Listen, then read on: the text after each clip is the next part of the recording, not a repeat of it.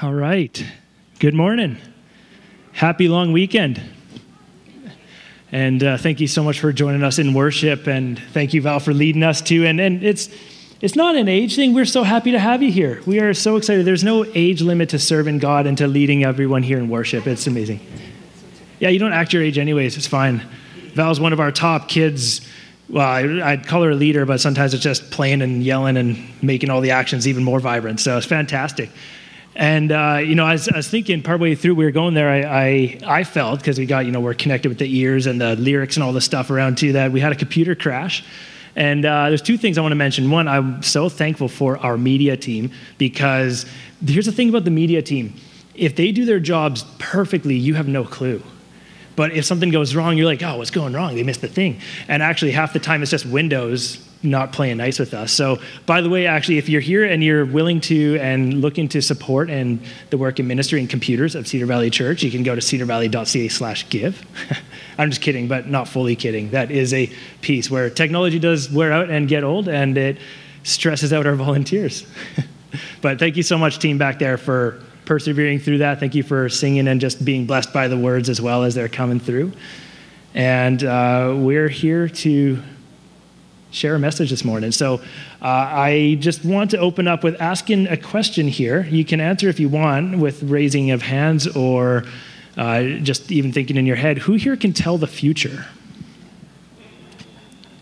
Do you know what's going on in the future? Probably know what's going on like a half an hour from now. You guess you're going to be sitting here 45 minutes from now. Maybe still sitting here. We'll see how I get through my notes. I think, oh, Brian, you got something? Yeah, Jesus Christ the same yesterday, today, and forever. Okay. Well, you spoiled the message. Oh, I'm sorry. That is in Hebrews, Jesus Christ is the same yesterday, today, and forever. So we know some things in the future are coming up. We know that God will always be the same. We know that, here's the thing, I think we actually see the future a little bit more often than we think. If you're out driving, you're constantly making predictions and assumptions of what other people are going to be doing, right? So who here has never been in a car crash? Like very few of us. So we're not actually good here at telling the future. I saw one hand up, so you got that gift. But maybe if you're not making the right assumptions, right, you can tell if somebody's like, that red Dodge is going to run the light. I know it, that's for sure. So you just back off a little bit and give them space.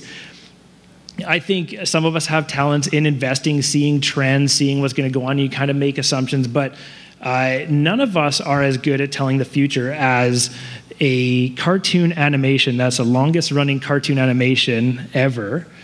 And The Simpsons came out in 1989. For those of you who don't know, it's a comedic social commentary with a bunch of yellow cartoon people that's just making fun of North American life in a lot of ways. And what's a funny thing about the show, for 30-something seasons they've got going on, is they have predicted a lot of future events a few years detached. Stuff like they've correctly predicted the winning teams for 3 Super Bowls. They have predicted big company purchases like Disney purchasing Fox and just about every other network TV network there is. And like 18 years before that even happened, they predicted smartphone technology and stuff. Then people get all excited and think there's big conspiracies because they seem to predict a lot of political scandals and even political election results. They predicted President Trump by just a small gag joke in the early 90s, and even a few Nobel Prize winners. But here's the thing, when the show creators and writers are asked, and jokingly they say, we have an inside line to the decade in the future, but most of the writers just say it's actually not very difficult to predict the future. They said it's pretty simple. For the most part, the real world, just being honest and blunt about what's going on around us, maybe adding a sprinkle of pessimism in there, and you can kind of guess what's going to happen the next year and the next year and the next year, right? And so what they say is like greed will always be greedy, power will always seek power, politics swing, people overreact, and celebrities love spectacles. So if you use that truth, you can kind of guess most of what's happening. Or in very similar words, from thousands of years earlier in the Old Testament, King Solomon said, there's nothing new under the sun. The world actually seems to kind of move in a bit of a trajectory that, for the most part, we're not often that surprised. If you're honest with yourself, you're like, okay, that's what I thought was going to happen, and it happened, right? So we actually see into the future a little bit. But the blunt reality is, so that's kind of what it is. It's fairly set ahead of us. The nature of the universe kind of seems fairly linear, but that is unless you're curious about what it's like to live in a completely different future than what's going on around us. Anyone here interested in that? Like, no hands, so I don't have to finish my message this morning. That's great. Okay. We'll do it for you, Val. Well, let's go into it. We are starting a series in the Gospel of Mark this morning. And for those of you who got your Bibles with you, or if you got your apps, it's the second book in the New Testament. And it's one of these books called the Gospels. And just as a quick overview for it, the Bible, big collection of books and written works, histories and genealogies, everything from God creating the universe in Genesis, all the way through the Old Testament, God leading his people, giving instructions for life until we have the birth of Jesus. And then there we get into the New Testament. We have 4 books called the Gospels. And what they are is accounts of and retellings of the life and the work and the teachings of Jesus from 4 different perspectives, 4 different people who gathered information. And these are all books that were written to a specific audience in history. And so that's a bit of a 2-second summary of the Bible, but I just want to make sure we're all up to speed on that. And right now and then after that, Jesus' life, and he was persecuted, and he was crucified, he died, and then he rose again from the grave. And after that, you have the spread of the church, the spread of the gospel message, and we're living in that era now. And so that's the rest of the New Testament. And so what we have is, for 2,000 years, we've been living in this area post-resurrection, but we're diving into the Gospel of Mark. And so who knows what the word gospel means? Here. Karen. Yeah, easy. Okay, perfect. Good news. Anyone else got like a augmented version of that? You want to get real academic and scholarly? Who knows the Greek word? Here's a test. 3 years ago, if you were paying attention, we did a study on this. I know, I forgot it even too, so I had to look it up. The word for gospel is euangelion. Who could say that? Euangelion. And it's not actually a churchy word. Jesus didn't invent this word. Christianity didn't invent this word. This was actually a very political and journalistic word. So what would have happened is every time there was a new Caesar or a new ruler in the land, there would have been an euangelion would have gone out saying, like, here's the new ruler, here's the new Caesar, he's going to make everything right, he's going to fix everything, he is the greatest and the best and the Son of God. So in Canada, we don't really get that stoked and passionate about our politics. I think our neighbors to the south, they've got mantras and slogans and hats and everything for it. The farthest we really get in terms of our passion is like strong opinions about a specific prime minister that fits on the back of a pickup truck. Right? You know what I'm talking about. But in this context, the gospel, or a gospel, was just a statement of saying, here's an amazing thing that's happened. Here is good news, literally the right translation for it, and it's good news about a specific person who is going to change everything. And so when you read the Gospels, that's what it is. Like, this is a journalistic piece of work of somebody saying, here's the good news about the king, about the ruler, about the person who's going to change absolutely everything. And so we're reading the Gospel of Mark over the next 6 weeks, and what we're going to be doing is following the disciples closely, and specifically looking at the ways Jesus called his disciples, the way Jesus trained his disciples, and then the ways Jesus sends his disciples. And I get to start this all off this morning. So I've got 4 messages worth of work here that we're going to get through, but I want to start off by just reading where we're focusing on this morning is in Mark chapter 1. And this is the first calling. So when Jesus called his first disciples. So it's Mark chapter 1, verse 16, and we're going to go up to verse 20. As Jesus walked beside the Sea of Galilee, he saw Simon and his brother Andrew casting a net into the lake, for they were fishermen. "Come follow me," Jesus said, "and I will send you out to fish for people." At once they left their nets and followed him. When he had gone a little farther, he saw James, son of Zebedee, and his brother John in a boat, preparing their nets. Without delay, he called them and left their father Zebedee in the boat with the hired men and followed him. So let's just pray. God, thank you so much for the gospel messages. God, for the Bible that gives us this information. God, that gives us this testimony, this account, this gospel, this good news that we can learn from and grow from. God, I just pray that you speak through this passage this morning. God, I pray that you just give us ears eager to hear something life-changing, God. something that we can bring into our own lives, God, and something that we can bring out to those around us. In your name, amen. So whenever you're reading the Bible, I want to just provide a little bit of a Bible study tool for all of you. Whenever you're reading anything in the Bible, there's always 3 levels of narrative going on. Who here likes Christopher Nolan movies? Like Oppenheimer just came out, Inception, right? Confusing. You have so if you haven't seen that and you're like, I don't know why he's talking about movies again. There's people that go into somebody's dream, but then apparently in that dream, you can go into somebody's dream who's in the dream, and then you can actually go into somebody's dream who's in the dream who's in the dream. You got all these layers of stuff, and it gets confusing, and time changes each time, and there's different meanings. So he's a director who loves making things really confusing. But when you're reading the Bible, there's 3 levels of narrative that are really important to look at and learn from. And here's the beautiful thing about the Bible. You don't have to know any of that to still be blessed and impacted by the message, by the words.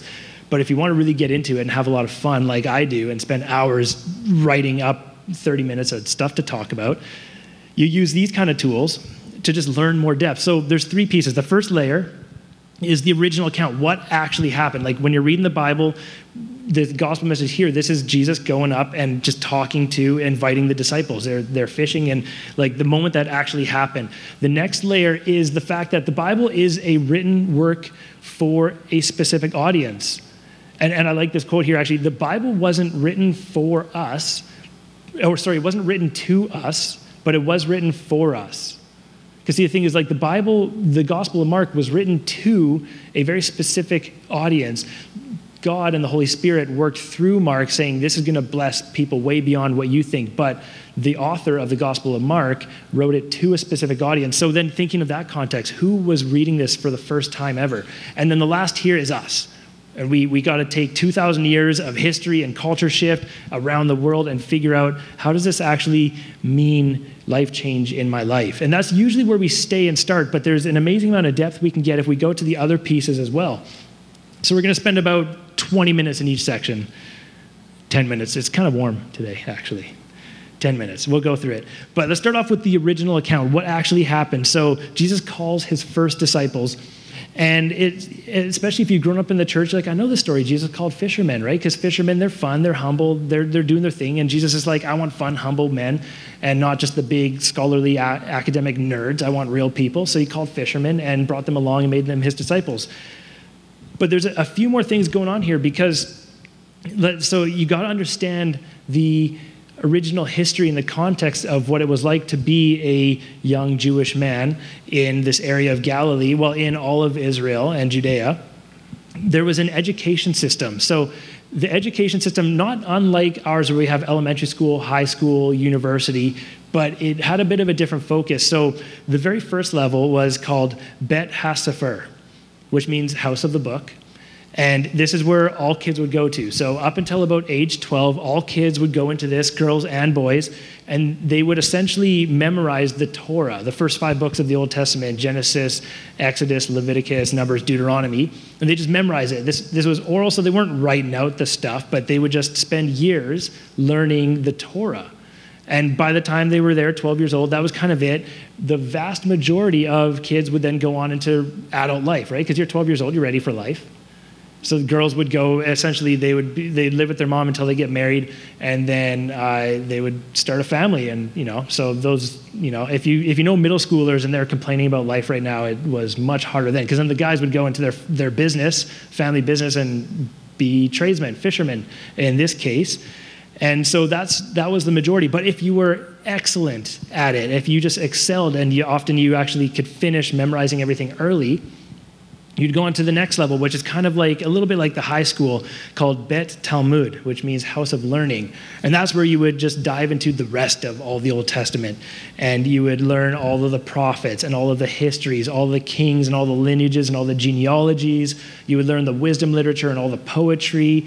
And you just, all the Bible. Like, it's a culture shaped around the Old Testament and all of these scriptures.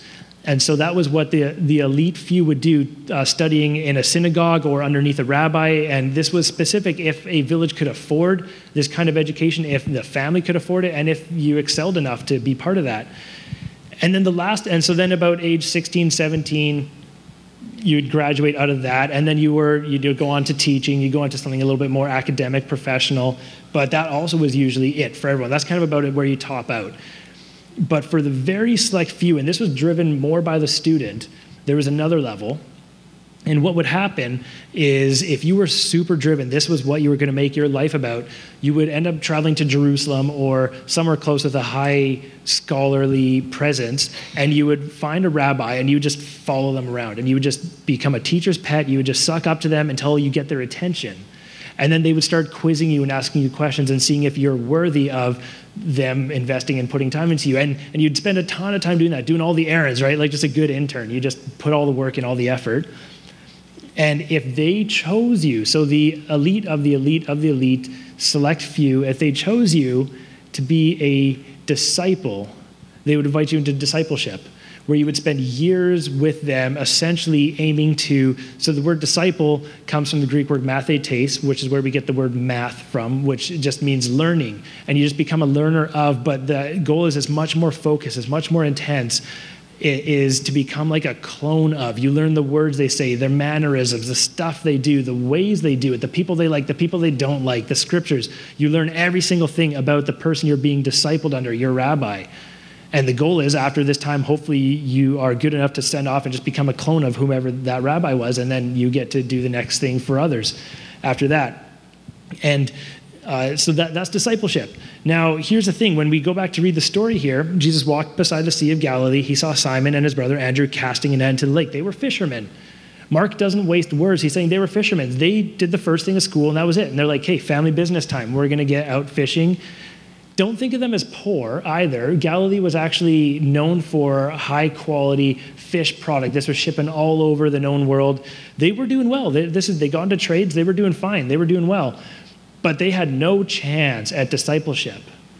So now you can kind of see when Jesus comes all of a sudden, he offers something amazing that was completely out of reach for them and would have never really been considered, and is actually completely unheard of for a rabbi, for someone like Jesus to come and just out of the blue invite, say, hey, do you want to be my disciples? Come follow me. It's the same words he was using there, and some translations will just say, be my disciples. And you can kind of get a sense why they instantly drop their nets. Now, this other line too, Jesus says, I will teach you to fish for people. I think often we read that thinking like, oh, what a fun pun, Jesus, you nailed it, right? Way to go. But one of my favorite bands is called Need to Breathe, and there's one of their best songs, they say the line Need to Breathe, and at a live concert, everyone's like, yeah, you said the name and the thing, and it's kind of like a fun pun, it comes full circle. But this was actually a common idiom that would be used, essentially saying, I'll teach you to fish for people. I'll teach you to make your own disciples. And it was a way that a rabbi would call. It was just a perfect setup. Jesus probably saw it. He's like, yeah, fishermen. This is going to go in the Bible. 2,000 years, people are going to read it. It's going to be perfect. I'll teach you to fish for people. Way better. And so they dropped their nets instantly. Like, this is a chance of a lifetime. And I wonder, how has somebody believing in you, giving you the chance of a lifetime, shaped you? Can you consider any of those moments for somebody who just saw something in you that you wouldn't have seen in yourself, and it just really excelled? I actually was just reflecting on this too, and I don't know that I've ever fully verbalized gratitude, but a thanks to this church for growing and being flexible and experimental, and honestly, for an entire year last year, letting someone like me be the sole pastor for a year with like no clue what I'm doing, inexperienced, new father, so I'm just sleep deprived. And you guys are like, sure, we'll let him do it all. That's okay. He can figure it all out. The office and preaching and, whatever, plan a family camp. But you believed in me, or actually there's a couple things. I think you knew that this church is in God's hands and not mine, which is perfect. I think if it was in my hands, that'd be way scarier. But you believed in me, which helped me grow more than I had in 7-8 years previous of ministry and work, challenged me in a place where I was thinking, you know what, I could go back to masonry, stone masonry, like made good work. That's what Jesus did, right? So it's already an ordained profession. It was nice just building fireplaces and rock walls. But then there was this calling instead that said, we see something in you. I didn't. And I think I'm still growing into it, but thank you, church, for being faithful in that. And then even taking a further leap of faith and hiring another young pastor. That's great. So this is living out some of Jesus' values of calling people before they've become the elite of the elite of the elite of the elite, saying, I know that you're creating the image of God. I know God can do something through you. So I'll give you that calling. But then the second part here too, I think is even better. So, Simon and Andrew, chance of a lifetime, they jumped at it. But then verse 19, when Jesus went a little further, he saw James, son of Zebedee, and his brother John in a boat preparing their nets in the middle of a day of work. And what we see after, they're working with their father. This is a family business, probably passed on for generations and generations, family business, and doing well with hired men. This is probably a small fleet. Like, this is a good, booming business. And Jesus didn't wait a moment. Without delay, he called them, and they left their father Zebedee and all of that. And now here's a bit of the challenge, because I think we often think of discipleship as a bit of a fun buzzword. Like, yeah, I'm a disciple of Jesus, and it's fun. I like him. Jesus is awesome, and I do some of the things he says, and it's great. This is a pretty meaty, massive call, because we have a lot of comforts in our life. We have jobs that work well. We have homes. We have stuff around us that we like. And James and John had that. They had it all. They had everything in front of them. They knew the future and the path that was in front of them, and it wasn't bad. There's nothing wrong with being a fisherman. There's nothing wrong with being a successful fisherman. But then Jesus called them, and they up and left everything. And I think it's because they were longing for a different future, even than the one they had. Often I think we've got pretty sweet futures in front of us. It's fine. We know what's coming up, and it's okay. But they were in tune with the scriptures from the studies they did. They were in tune with the God of the universe, and they were eager for something bigger too. So they up and left everything. Jesus offered them an opportunity and a future that made them so quickly jump up into uncertainty that he would make them adopt this new future because they were giving up everything and going towards it. That's what discipleship looks like. So that's the first level. That's what happened. Now we get a bit of a better picture for what happened. The next level is the original audience. So the Gospel of Mark, most scholars say this is probably the earliest and most reliable gospel of the four Gospels that's been written down in about the early 50s or 60s. And I don't mean the 1950s or 60s, like the original 50s and 60s AD, just a couple decades after Jesus' death and resurrection. First-hand witness accounts, people are talking about it, and the word of the Jesus' gospel has spread all over the place. If you read the book of Acts in the New Testament, you see the spread of the early church. And then the Gospel of Mark is written specifically to Christians who are facing a very, very difficult time of life. So often we think it's kind of awkward to be a Christian because there's a bit of a cultural shame and there's judgment and politics.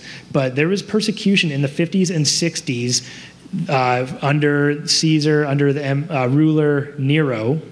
And some of you might know from just the histories and the mythologies and everything about Nero, who was one of the most ruthless rulers of the time with a specific hatred for Christians. Here's an excerpt from Tacitus, who was a historian at the time, said this about Nero. So this is just after talking about Nero. There's this famous fire in Rome, Nero's fire, and he had tried to blame this on Christians, and it didn't go. So Tacitus says, yet no human effort, no princely largesse, or offerings to the gods could make this infamous rumor disappear that Nero had somehow ordered this fire. So therefore, in order to abolish that rumor, Nero accused and executed those with the most exquisite punishments, those people called Christians. Therefore, First they were seized, those who admitted their faith, and then using the information they provided, a vast multitude of them were convicted, and convicted not so much for the crime of burning the city, but put on the state for public display of being those who hated the human race. These are the Christians. How Nero tried to portray them. And perishing, they were additionally made into sports. Nero created all these sports. They were killed by dogs having hides of animals attached to them and running through gardens. They were nailed to crosses and at night set on fire to be used as lamps. Nero gave his own land to be used for this spectacle, to the point the accounts actually go on saying that even those people, the Romans hated Christians because of the stuff Nero spread about them, but it was so ruthless that even the Romans started to pity and feel bad for the Christians. It was so awful. This is what the Christians were going through, and they were dying by the millions. Not even the thousands, the hundreds, the millions in a land of the known area than that Western world of about 70 million people, a significant portion of the population was dying for their faith. And so the author, Mark, decided to write this gospel. He hears all this going on. He's like, I'll write a book.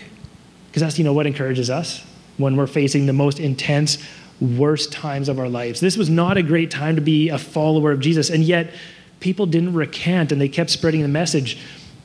So this gives us the context. Mark is writing a gospel to people who were likely going to die for their faith. And what he wanted to do was give them an image of a future that is not like the future they see in front of them, not like a future guided and bound by the world, but a future bound in Jesus. And here's how Mark provides encouragement. We have to actually back up to Mark 1, verse 1. If you got your Bibles, just a page back, or if you're on the app, scroll up a little bit. But just the very, very beginning, we get the sense of it, because back in the day, writing wasn't easy and cheap. You don't have pages and printers. You don't waste words. So the very first sentence or couple sentences in any book in the Bible will tell you a synopsis of everything that's going on. And so the very first thing that Mark says in chapter 1:1, the beginning of the good news about Jesus the Messiah, the Son of God. Some translations, or directly from the Aramaic, in the beginning, there was the good news about Jesus, the Messiah, the Son of God. Does that ring any bells? It should trigger some things. If you've been reading your Bible, maybe you haven't, that's fine. I'll explain it to you. This would have triggered for a lot of people in a culture that studies the scripture hugely. This would have triggered echoes to the very first thing that they would have studied in Genesis 1:1. In the beginning, God created the heavens and the earth. And so what's happening, if you know those scriptures, and the story of Genesis, God created the heavens and the earth, created Eden. He created this amazing world where people live, God lives with people, this amazing Garden of Eden. This is heaven and earth combined. But then he gave us free will because he didn't want to make us puppets. And that free will turned into sin. Sin corrupted the world, and now we have evil, and we have death, and we have suffering, and all the things wrong with the world. And that is the history we're living in, and that is the future we see ahead of us, is in a deconstructed, decreated, broken world full of sin. And now Mark is saying it's starting over. Here is a new creation. Here's a new moment. In the beginning, there's the good news about Jesus the Messiah, the Son of God. This is new creation. I actually love the way a children's book, a children's Bible, we gave these out a couple weeks ago with a children's dedication to all the families, all the parents, kind of gives a summary. The author says, this is Jesus is making all the bad things come untrue. This is the new creation. So remember, the whole goal of discipleship is becoming like a rabbi and following everything and thinking the way he thinks. And the goal of now the disciples, Mark is saying, the path of following Jesus is becoming a disciple, and you will start to see Jesus' future. It's kind of fun now too, when you know these things, you can understand if you get a Bible for the first time, or if you've never read it, we have Bibles, I'd love to provide you with one. Don't start from the very beginning. Start in the Gospels. Start in the Gospel of Mark even, and read that, and then go back to Genesis. And it's kind of like, we have all these movies that come out of order. Star Wars, we have the original trilogy, but then there's the prequels, and you kind of see the stuff out of order. Start with Jesus, the new creation, the creation with hope, the creation that provides a future of hope and a future that affects eternity. And then go back and learn about what happened initially and what was destroyed and what Jesus is recreating. This is how many Romans or Gentiles, the New Testament says, would have heard it first. They would have heard about Jesus, and then they would have gone back and learned all about this God Yahweh and all about the creation and all about the stuff that happened in sin. But they would have first heard about Jesus and about a better future and about eternity and salvation. And now we're still living in this kind of post-Eden, sin-ruled world where there is promise ahead of us, but we're still also in a world full of sin. That's why we feel this wrestle. We kind of know the bad things going on. We know the good things going on around us, but there's a bit of a wrestle because we're part of a finite, linear timeline, but God has designed us to be part of an eternal timeline. Anyways, let's go to the third part. So we have the original context. We've got the recipients of the letter initially, those persecuted Christians who needed to hear about this new future, who needed to hear about this new creation that would provide them hope. And then the whole rest of the Gospel of Mark has this theme of new creation all throughout it. It's beautiful. It's saying, here's Jesus making all the bad things come untrue. Here is the new creation designed in Jesus where God is restoring it. This is his win after thousands of years of of warring and destruction and sacrifice and sin and falling away from God and God redeeming and back and forth. It's centered on Jesus. And now we're here 2,000 years later reading this. Reading the Gospel of Mark post the birth and the death and the resurrection of Jesus, post the Holy Spirit coming, post the printing press, which provides us with Bibles, post tablets and technologies, which provides us with all this stuff around us. And we can see and read the entire gospel. And this is one of the things that struck me that I think we can grow in and learn from today. Are we fans of Jesus? Do we believe in Jesus? Or are we disciples of Jesus? That's the difference. You can believe in Jesus without being a disciple. In fact, throughout all the Gospels, I loved, one scholar said, throughout all the Gospels, there was hundreds and thousands of fans of Jesus. There was even his close disciples. They all had disastrous theology. They were all disasters all over the place. Lots of people believed in Jesus, but also the demons believed in Jesus, and they were the only ones who actually had proper theology and understanding of who Jesus was. Believing in Jesus is not actually the goal in this. Discipleship to Jesus is the goal. Taylor Swift is on what a lot of people are, I don't know, talk about Jesus and I'm going to talk about Taylor Swift now. On what a lot of people are saying is probably the biggest tour of all time, the Eras Tour, 146 stadium shows over 2.5 years, filling 80,000 to 120,000 people per show. And they estimate in the US alone, 14 million fans. When the Ticketmaster sales opened up, they crashed the website and it was down for 2 days. Taylor Swift has a lot of fans. Now, here's the thing. Do you have any idea how much the tickets for these shows cost? Yeah, an average of about $1,200. It's insane. I think it's a pretty cool show. I've seen some video clips of it, $1,200. And now what they found, I was actually following a story of somebody who has tried to get on every single US showing. That was like a $14,000 investment. It's incredible.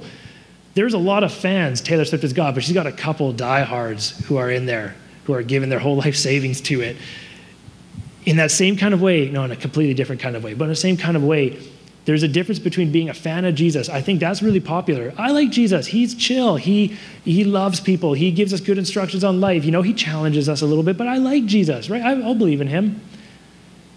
But to drop everything, to have your life refocused and recentered and changed, to take your comforts and to completely abandon the future you see ahead of you and to adopt Jesus' future, which honestly we don't have a clue of until we really get in close with him. That's discipleship, and that's the call. And I think a lot of us don't really like that, especially in our world. I think in our Western world, we think about what's coming ahead for us. But in Jesus' world, in the way God designed us to be communal creatures, a lot of times the future in Jesus, the future that God provides for us, isn't actually just about us. Go figure. It's actually about humanity. It's actually about a much bigger picture. And it's about generations. It's why Jesus hasn't come back yet. A lot of people were hoping Jesus would come back like a year later after he rose from the grave. The Holy Spirit came like, hey, Jesus, come back right now. But Jesus said, no, I know a way bigger picture of what's going on. And we just sang this morning, your families and your children and their children and their children and their children. The future Jesus provides for us costs us a lot, but it's not just about us. It's about way more. It's about all around the world. It's about international connections of the gospel. It's about people who believe in Jesus and follow Jesus throughout many generations. And that's a wrestle. I think that's why the message and the gospel of Jesus is so uncomfortable. It's easy to be a fan of Jesus. It's difficult to be a disciple of Jesus. We don't want to make someone else our king, our everything. We don't want to clone ourselves from somebody else. All the language in our world says, just be you, be an excellent you, right? Be a famous you. But then imagine the God of the universe. If you get yourself into that fan club mindset, you got to consider the God of the universe giving you the invitation of saying, hey, come along on my right-hand side. This would be like being an Amazon delivery driver. Jeff Bezos giving you a phone call and said, hey, you want to come be my number one assistant? You can even take the super yacht out for a spin whenever you want. Like, this is a big moment. And we need to consider it carefully. A buddy of mine recently had this exact conflict in his life a couple years ago. actually during the pandemic when he was forced to spend time just by himself and with his family, right? It just makes you really wrestle with things. And he believed in Jesus. He was a fan. He'd kind of oscillate a little bit back and forth between. And then it started to really hit him reading through the Gospels. I'm not a disciple, because being a disciple costs way more than I'm offering up. This was a guy with a family. He had his house, he had the dog, he had cars, he had a business that was thriving, several decades of investment in. He was doing well. And he realized, he's like, I haven't given up very much to Jesus, a tiny little bit. I'm not really a disciple. And so then he began on a pathway. He began fasting and praying and being an example to his family of pursuing discipleship. And where that's led him is to, in a couple weeks, actually, he and his entire family right now, they're packing up their entire home, every single thing they got, they're putting it in storage, they're selling their cars, they're selling all the stuff they don't need because they're going to live in Cambodia for years to care for young girls who have been pulled out of the evils and the horrors of sex trafficking, working with an organization called Ally Global. That's discipleship. Now, that doesn't mean God is calling all of us to literally remove everything, but for him, they're doing this with a smile. Kind of like we read that story too, where James and John, they just leave their father and all their stuff. This is fascinating with my buddy. This is actually like, it's a little bit ostracizing for even some of his family, extended family. They're saying, why are you leaving us? We want our grandkids to stick around. Their friends are saying, what are you doing with your business, man? This is the dumbest decision you've ever made. But they said, no, actually, my future in Jesus is bigger than what is around here for me. And he started to get a taste of eternity. He started to get a taste of the gospel and the future that Jesus provides. Because here's the thing. It costs a lot to follow Jesus, but it actually costs way more to not follow Jesus. It costs a lot to follow Jesus, but it costs more to not follow Jesus because we see the life ahead of us as a finite linear thing. We got about 60 to 80, 90 years, a bit more if we're blessed on this planet. But God sees us as designed in his image. He sees us as people designed for eternity with him. He sees us as designed for eternity with impact for generations. And that's the kind of future we give up. So here's the big picture. I just want to this can sound heavy, this can sound intense. The invitation that Jesus provides and God's grace is to save all of us, all those who are enamored, those who will believe in him. The Bible tells us, and this is what I do believe, that God's grace is amazing, and that those who will believe and accept Jesus' gift of salvation, that does provide you access into eternity. But you miss out on God's design for your life, God's design for what humanity can actually look like, what he's created the human to be. See, when a rabbi calls a disciple, he says, I see in you potential to be me. Jesus says to all of us, and this is why I love even in small little bits where Mark says, without hesitation, he saw some fishermen in their thing, without hesitation, he called them. What almost seems like out of the blue. God sees in you and me, later on in the Gospel of Mark, he says, if anyone would be my disciple, they need to deny themselves, and he gives the whole speech of how challenging it is. We'll get to that later in this study. But God sees in you and me the potential to be like him. Can you imagine that? We say that thing like it's a fun buzzword, it's a bumper sticker, but the miracles he performed, the healings, the wisdom he had, and lastly, God raising him from the dead and recreating and redesigning his body. So the gospel starts off with Jesus coming in, and here's a new creation story, and it ends with a complete recreated body that is now in heaven and as a new being. The disciples who spent 3 years daily, like every single minute and second with Jesus, barely recognized Jesus because of the new creation he was. It costs a lot to follow Jesus, but it costs more to not, because you miss out on eternity and you miss out on God's design. So here's the challenge I want to give for all of us as we're starting off this series, as we go from here for this morning, as we enjoy the long weekend. If this is intriguing to you, let's dive in. Through the next 6 weeks, we're going to be studying in Mark. Read the Gospel of Mark closely a few times. It's a shorter gospel. That's why, we picked it. It's one of the shorter ones. Gospel of Matthew, amazing, long-winded, just expands on everything that Mark said. It's like 99% Mark, but with just like 20 more chapters. Read the Gospel of Mark a lot. See Jesus in it. And don't read it the way we do here in the Western world, where we read of like, okay, where am I at this? And I would pick that side of the battle. No, read it to just meet Jesus and see Jesus and give it a chance. Like my friend did, start seeking after Jesus and give an honest chance to see what would discipleship look like. And you start getting a taste of that future and see the life change that might come from it. If you're there, and I do believe there are a lot of us here who are there and they're giving it all, and it's absolutely amazing. There's a piece of that we need to start adding on to it after that. You could be a disciple of Jesus, become a clone of Jesus, means you have to start doing the things that Jesus did.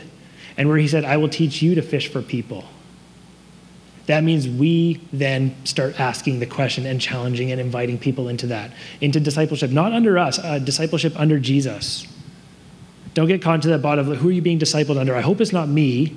I hope you're being discipled by Jesus. I hope it's not some other pastor. I hope it's not somebody who you can purchase on Costco, on TV, whatever. You need to be discipled by Jesus, but you need to be inviting people to be discipled by Jesus.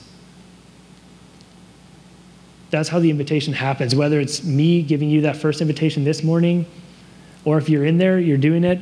And if you're here and this is nuts and you don't enjoy it, start taking a real honest look, like the creators of The Simpsons, at the future ahead. What's going on up ahead? Is that worth it? Is there more ahead? Is it worth considering a future of eternity that Jesus provides in a proper design that might be part of a bigger picture than just you? You're not the king of your own life. So that's the invitation. I just want to pray this morning. God, thank you for the Gospels. God, thank you for giving us an invitation. God, you invite all of us here, wherever we're at, God, not the elite of the elite of the elite, but God, us just the way we are. God, I thank you so much for your discipleship, God, that it is a new creation, a recreation. That's starting to undo all the bad things. God, you're making all the sad things come untrue. And we're in the middle of that tension, God, and we still live with the suffering and the disasters and the war in our life. But I hope that we can start to see more and more and more of your future ahead for us, God, that we can use that hope the same way that the early believers that the Gospel Mark was written to faced persecution because they knew there was a bright future ahead of them. God, in our world, when things are turbulent, I pray that you give us a clear insight and a clear look into that same hope and that same future, God, and that we live like we have hope, God, like we are part of your future. God, be with everyone as they go here this morning, all those who are joining us online and who take in on this the week later. God, I just pray that we dive into your gospel message here and we encounter you. Amen. I just want to read you just as we go off. We sang it this morning. The blessing song is coming right out of Numbers chapter 6. It's the original benediction blessing. And I'm just going to read it as I send you off. The Lord bless you and keep you. The Lord make his face shine upon you and be gracious to you. The Lord turn his face towards you and give you peace.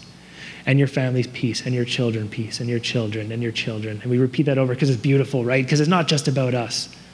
There's something bigger going on. Thanks, everyone. Have a great long weekend and go in peace.